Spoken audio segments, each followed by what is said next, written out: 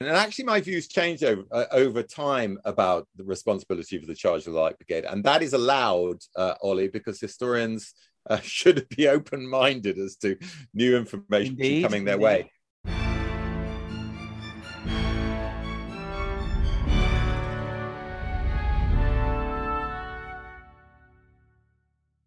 Hello and welcome to the Aspects of History podcast. My name's Oliver Webb-Carter and I'm the editor.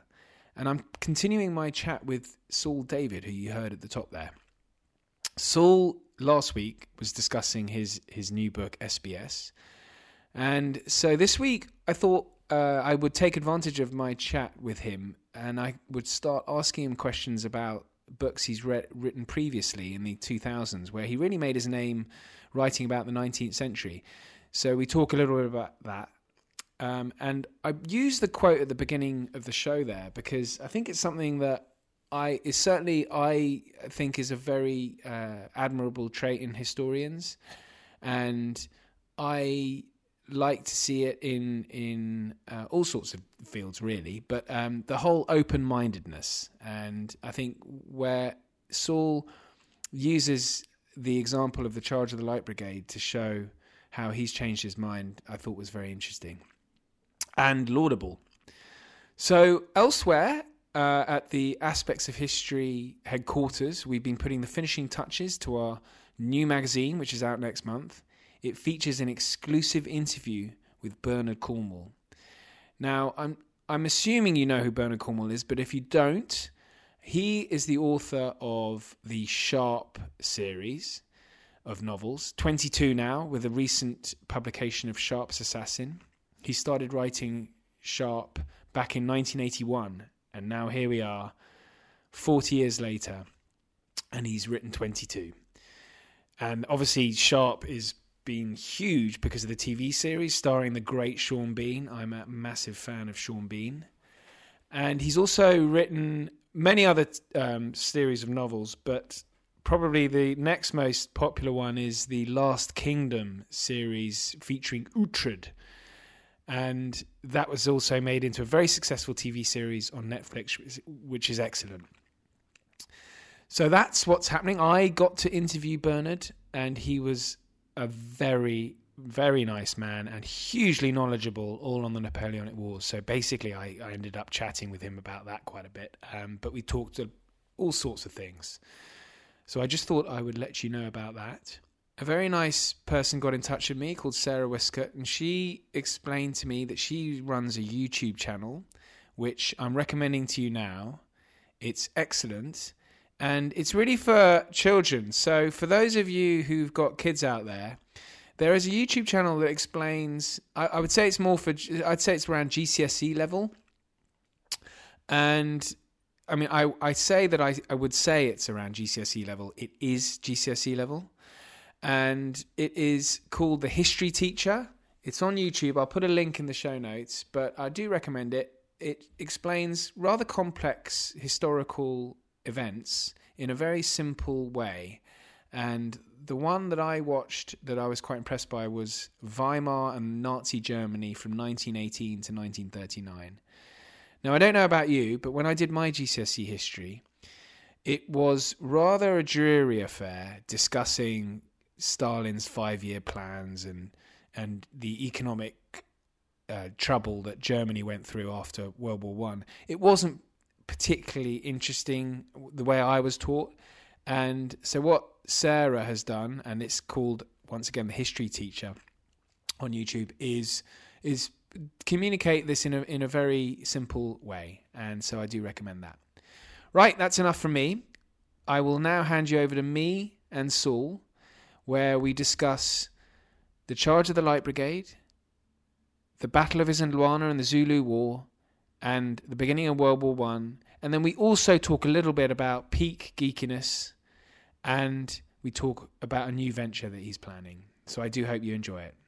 Yeah, as ever, if you want to get hold of me, I'm on the Twitter at OllieWCQ. You can get the Aspects of History Twitter at Aspects History, and Saul's available at SaulDavid66. I hope you enjoy it.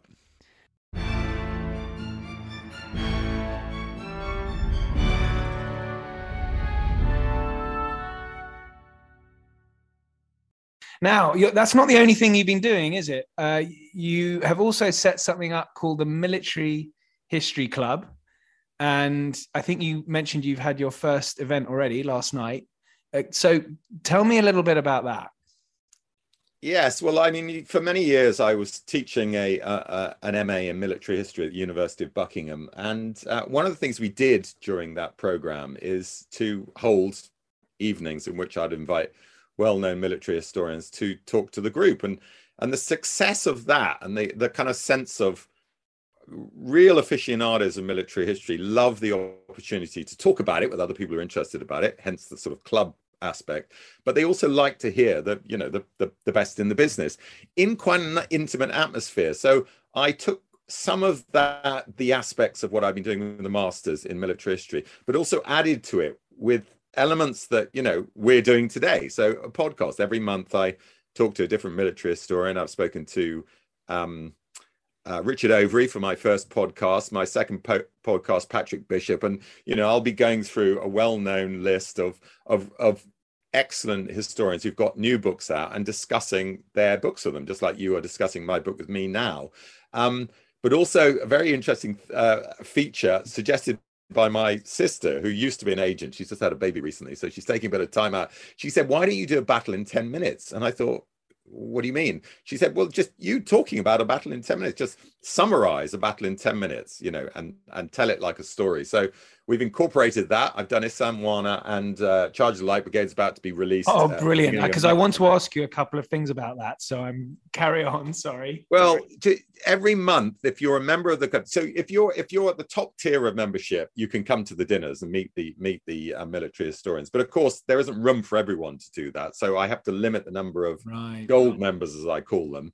But if you're, and then silver members can come to fewer of those dinners, but if you're a bronze member, you get access to all the digital stuff. So you can have you can watch recordings of the lectures. So last night, as you say, was my first meeting of the group, and we had a wonderful lecture by Adrian Goldsworthy on the Roman army at war. So when I was teaching, I was really doing modern military history. Now, of course, the club can go all the way back to ancient warfare. And it was genuinely fascinating for me, actually, to hear about how the Roman army works and, what the evidence is there for us as historians today to know what it did.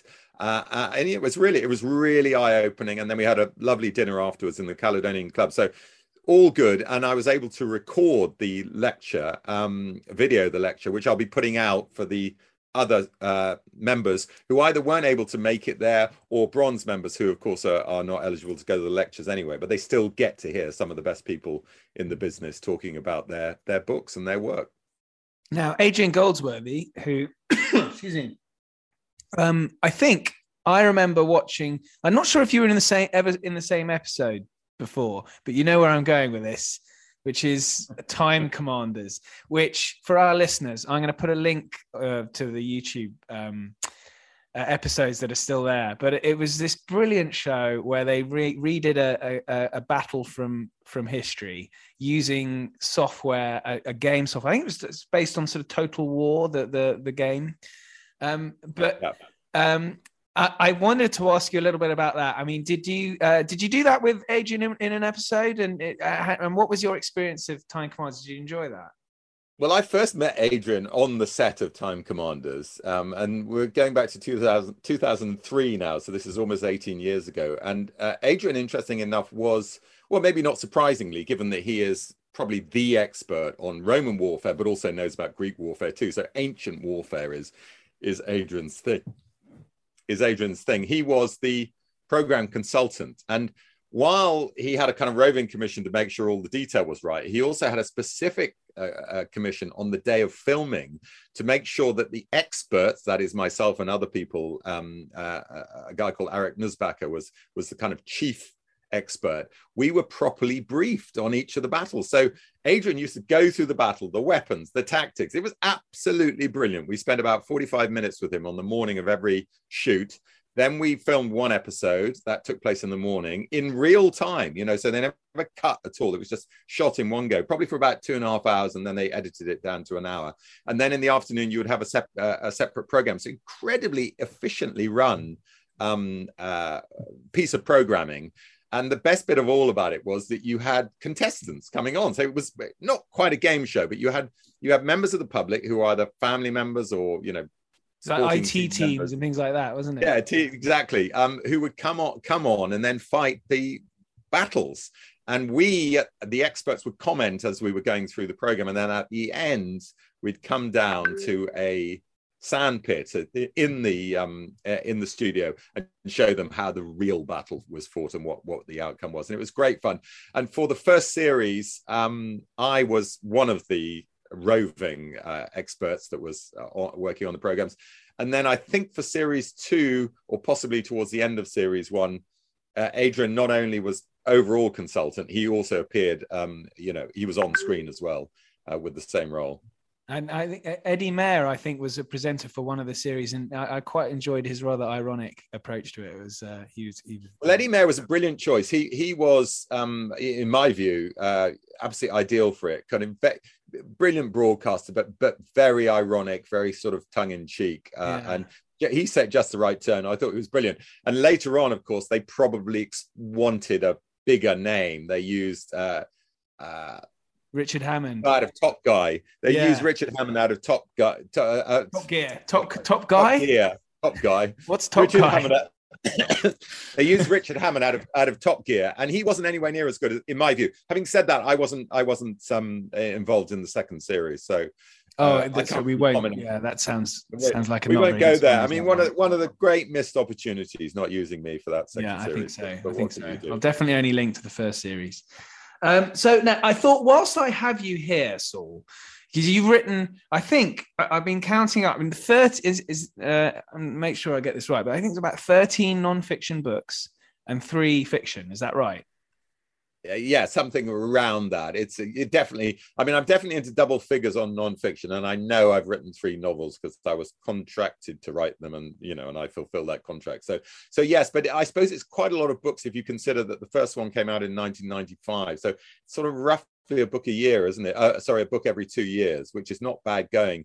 And in recent times, Ollie, you will know if you've been following my career that I'm more. I've actually produced a book every year for the last few years, and I hate to say this, but lockdown was a time when I literally got my head down, wrote another book, which is coming out later this year, and then started work on a follow-up, which I'm working on at the moment. So the follow-up is a follow-up to the one that's coming out later this year, is it? Well, the follow-up is, in a way, so the book I'm researching at the moment is the story of the airborne forces in the Second World War. And in some ways, it's a companion piece to the SBS, because I'm doing for airborne what I did for maritime special forces. The airborne story is, of course, much bigger and in some ways better known. But of course, for every Arnhem and Pegasus Bridge, there are an awful lot of operations you will never have heard of, like Operation Colossus, which was the first airborne the first airborne operation, in fact, in 1941 to knock out an aqueduct in southern Italy. Didn't go terribly well. They did manage to blow up the aqueduct, but they were all captured. So they were slowly but surely learning from these early errors. And I mentioned briefly in one of my earlier answers, one of the other operations, that's Operation Freshman in Norway, in which everyone who was captured was executed. So there were, some tragic stories along the way. And a lot of unheralded moments too, I think, like, for example, the great crossing of the Rhine, which is often forgotten as a great airborne operation. The 6th Airborne Division, which was the same division that was involved in D-Day, but not at Arnhem, was the one that carried out the crossing of the Rhine. It was very successful, a lot of casualties, but what they were trying to do, which was to secure the far side of the Rhine while the crossing was going on, or at least coincide with the crossing, was a great success. And it was an American British operation, March 1945, and really, it was the death knell for the Germans after that. Fantastic. So when do you think you're going to have that ready, or when will that be published? Well, that will be finished at the end of this year, and then probably published either late 2023 or possibly 2024. I've got a sneaking suspicion the publishers might want to coincide with the 80th anniversary of Arnhem. Right. So we might have to wait a little bit for that one. But in the meantime, coming out later this year, a book I did finish writing during lockdown called Devil Dogs, which is the story of a single unit of Marines all the way through the Pacific. And I got the idea of writing it, of course, when I was working on my Okinawa book, Crucible of Hell. Okinawa is the location that the Marines end up in, but they're also there at the beginning. So I had to pick a unit that was there from the start and the finish. And there are only 2 or 3. And the reason I picked one in particular, which is K Company of 3-5 Marines, is because it had an unusually high number of talented writers, including, of course, the most famous writer of the Pacific of all, and that is Eugene Sledge. But Eugene Sledge's actual published work, very highly regarded in America and also in Britain by those who are aware of him, With the Old Breed, as it's known, is a kind of unflinching, really, really kind of grim portrait of the experience of an ordinary soldier, ordinary Marine. You can't call Marines soldiers. Ordinary Marine fighting his way through the Pacific War. Sledge is only involved in 2 campaigns, and of course, I was actually dealing with the start of the story, which is Guadalcanal, and then going through the 4 campaigns that the 1st Marine Division, which was the parent organization of K Company 3-5 Marines, the places it had fought. And I wanted to tell the story from the beginning of the Pacific War to the end of the Pacific War through the prism of this small group of men, and very much a band of brothers for the Pacific. Never been done before, amazingly. Some Americans may wonder why it took a British military historian to write about some of their more iconic battles, but that's the way it is. There was a gap in the market. And the only thing I'll add to that, of course, is that the sadness of writing this book now is that they've already made a big mini series about the Pacific. It's really good, isn't it? Have you seen it? It's great, but the production values are off the charts. This is Spielberg and Hanks, the same outfit, of course, who made Band of Brothers. But the reason I don't think it works as well as it might have done, I sound very modest here, if they'd had a book like mine to guide them, is because they weren't able to follow a single unit because there was no story that they could follow. So they had to knit together diverse groups who actually, in some senses, didn't have any connection with each other. They still told the whole story of the Pacific, but it doesn't have the same intimacy and the same sort of comradeship that you get in Band of Brothers. Yeah. Oh, well, I can't wait till that comes out. So this is Second World War stuff we've been talking about. But I first read your stuff when you were writing about the 19th century and all those big sort of clashes that have been iconic for the British Empire. The sort of Charge of the Light Brigade, the Rorke's Drift. So I wanted to ask you a few quick fire questions about these kind of things, and so you can. I wanted to get your view. I mean, these aren't curveballs. You'll have known about these for a while, but okay. Charge of the Light Brigade. Is that Nolan's fault, or Lucan's, or Cardigan's, or all 3? Or Raglan's? Well, yeah, good question. And actually, my views changed over time about the responsibility for the Charge of the Light Brigade, and that is allowed, Ollie, because historians should be open-minded as to new information coming their way. And so there's a difference between the view I had when I wrote the Earl of Cardigan biography, which was that I very much shared the blame between the 3 people you've just mentioned, to my view now, which is that Nolan must take the chief share of the responsibility. And some interesting new bits of evidence came up to change my mind. And one of them was a series of letters written by a senior an aide de camp to Raglan, who was present at the moment in which Nolan is sent off. So, I'm sure we should probably explain for the listeners. Actually, I've rattled some names off, and people might not know who they are. Well, the key bit of the story of the Charge of the Light Brigade is the sending of the so-called Order Number 4 down to Lucan, who is commanding the cavalry division in the valley. Raglan's looking at the battle from the top on the Sapune Heights, as they're known, and he realizes that he can see that the Russians are beginning to take away some of the British naval guns, which they've captured in the redoubts on the Causeway Heights. So he sends an order down to the cavalry commander, Lucan, to try and stop them doing it. The problem is the order is very badly worded. Instead of specifically mentioning the heights, it simply refers to stop the enemy carrying away the guns. He doesn't say from where. Now, there's a confusion. By the time Nolan gets to Nolan is the galloper who's carrying the order. He's a staff officer, but he's also very sort of capable military theorist. He's written a number of books on cavalry tactics, and he's been convinced that the cavalry have been pretty useless in the campaign up to now, and he's determined that they're going to do something.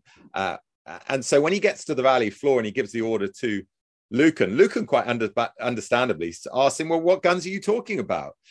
So instead of explaining exactly what Raglan meant, he just throws his hand out in the vague direction of the redoubts and says, there is your enemy, there are your guns. Now, when Lucan looks at what he appears to be pointing to, he looks down to the far end of the valley, the so-called North Valley, as it's known, where he can see a line of Russian guns. These are actually Russian horse artillery guns, which have been set up in a defensive position. So what actually happens is that Lucan is convinced by Nolan to send the cavalry, to send the light cavalry, that's the light brigade as it was known, in a frontal assault on that battery of guns. That's not what Raglan had intended at all. So to answer your question in this very kind of long-winded way, the reason Nolan's responsible is because of two things. He doesn't explain the order properly so that Lucan can understand. And secondly, and this is the real key thing that comes out of the new evidence, he specifically says to Lucan, your orders are to attack immediately. And that is complete nonsense. There was nothing about attacking.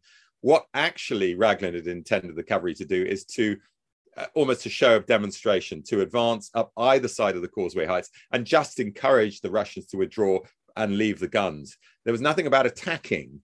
And so by using the word attack, Nolan effectively forces Lucan's hand, and Lucan then sends the order to Cardigan, and Cardigan sends the light brigade into motion. And we know what happens next, because it's an absolute carnage. 400 horses are killed.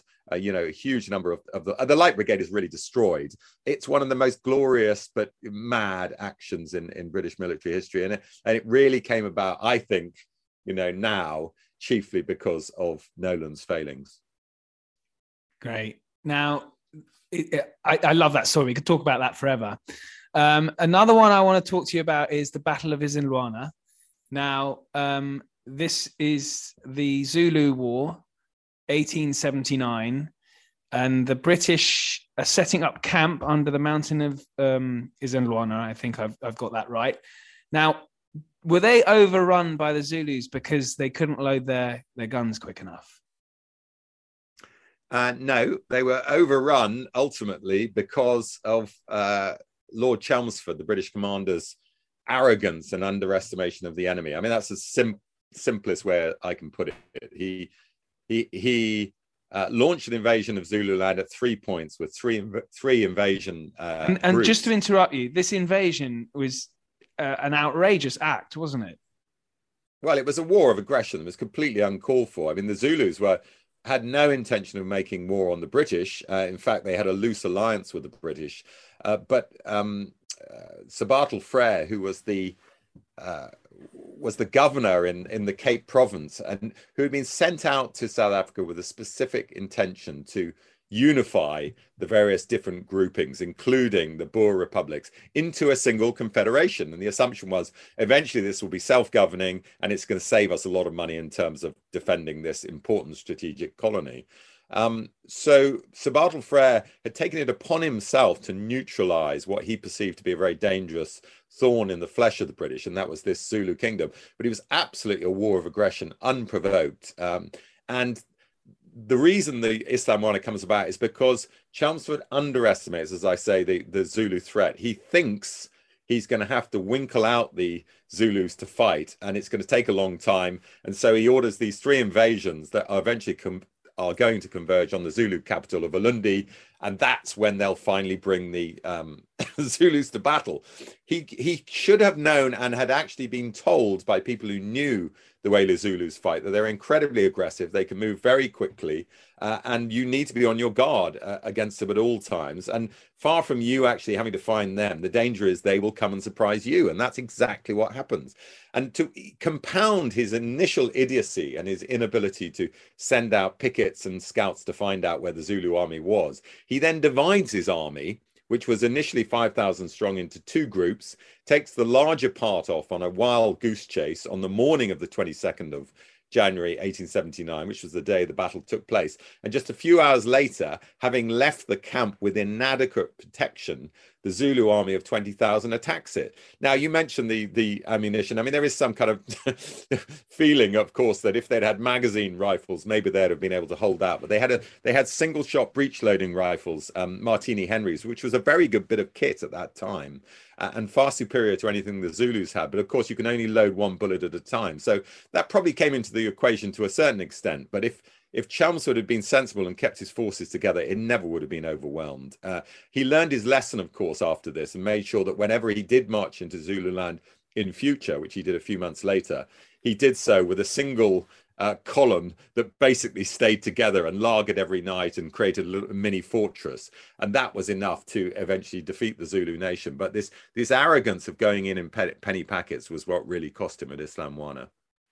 Right, great stuff. Okay, so I think we're running out of time, so I've got one more question for you. And because I think you've written two books on World War One, is that right? One, which was 100 Days to Victory. So it's about 100 key moments during the course of the war. Right. Now, so one question I have for you is, do you think Britain should have declared war in 1914, or should they have stayed out of it? Well, I remember reviewing Neil Ferguson's book, A Pity of War, about 20 years ago, possibly a little bit longer, in which he made that claim. He said it was the death knell for the empire, or the beginning of the end for the empire, and we should have stayed out of that, the First World War. I wholeheartedly disagree, and I disagree for this reason. I mean, 200 years of British foreign policy prior to the outbreak of the Second World 200 years of British foreign policy prior to the outbreak of the First World War had been predicated on stopping any single power in Europe from becoming dominant, one, and two, gaining complete control of the Channel ports. That, of course, is ultimately what probably would have happened if the BEF hadn't assisted France in defending France. The Germans would have got control of the Channel ports. They would have dominated the rest of Europe, and they would have been, at that stage, an existential threat to Britain. So you can have your empire, but that's not going to be a lot of help to you if a single power dominates the continent. So that was always uppermost in Britain's minds, balance of power in Europe. And the Germans, because of their industrial and military power by 1914, were a serious threat, and Britain belatedly realized this. I say belatedly in the weeks just prior to the outbreak of war. So there was a broader strategic or grand strategic concern that they were right to take account of. And if we hadn't fought in that war, if we'd thought we could stand aside, I think it would have ended very badly for us. And it would have ended very badly for Europe too. So you had two world wars fought to stop German aggression, and not just the Second World War, but also in the First World War. And I think there's a sort of misunderstanding among some people, some fashionable historians with, how can I put it, axes to grind, have tried to muddy the waters a bit as to why the war began and who was responsible. But I'm not in any doubt that it was due to chiefly German and Austrian aggression. There were many opportunities for them to pull back from the brink, and they didn't choose to do so. They chose to risk war because they felt a war of some type was inevitable sooner or later. Great, yeah, I think I certainly agree. I also, we were close allies with the French as well, and to not have done so would have been a pretty dishonourable act anyway, wouldn't it? Exactly. I mean, there are lots of other factors. That we have been accused since the Second World War of leaving the French in the lurch at Dunkirk. That is, the French in their own hearts must know that actually the war was lost at that point, lost for them, and they were lashing out, frankly, and trying to find scapegoats. We were absolutely within our rights to try and save the BEF then. That is a completely different charge to the sort of charge that would have been leveled against the British if we'd left them in the lurch in 1914, and it probably would never have been forgotten, and it would have soured relations up to this day. Now, admittedly, diplomatic relations with the French aren't always as harmonious as they could be, but we are, fellow NATO members, so let's not over-exaggerate, the so-called breach that there is between the French and the British. Good, glad to hear it. Right, so I have one final question, then I'll let you go, Saul, which is, I think you mentioned your first book, it came out in 1998. So that's 24 years ago. Have you seen the study of history change in that time? Do you think it's become more important nowadays than when you were writing, in your early career? It's even a little bit earlier than that actually. It was my first book came out in 1994, so I'm not a million miles off 30 years in this business. I think the biggest single people loved reading military history then, and they love reading military history now, because military history, in my view, goes to the sort of heart of human nature. People doing the right thing, but also doing the wrong thing. But it also goes to the sort of individuals and what you and I might think we might do in a certain situation. Every man, as Simon Johnson puts it, that feels worse of himself for having never been a soldier. And what he's really saying there is that although many of us will never be soldiers, we always wonder, I think, how we would act if we had been. So there's this kind of extraordinarily broad, I think, and complex level of interest that you can get from military history. The way the business has changed is military history was selling well in the 1990s. That's, of course, when Stalingrad was written. But what the big change for the actual writers of military history, people like me, is the speed with which you can get hold of material now.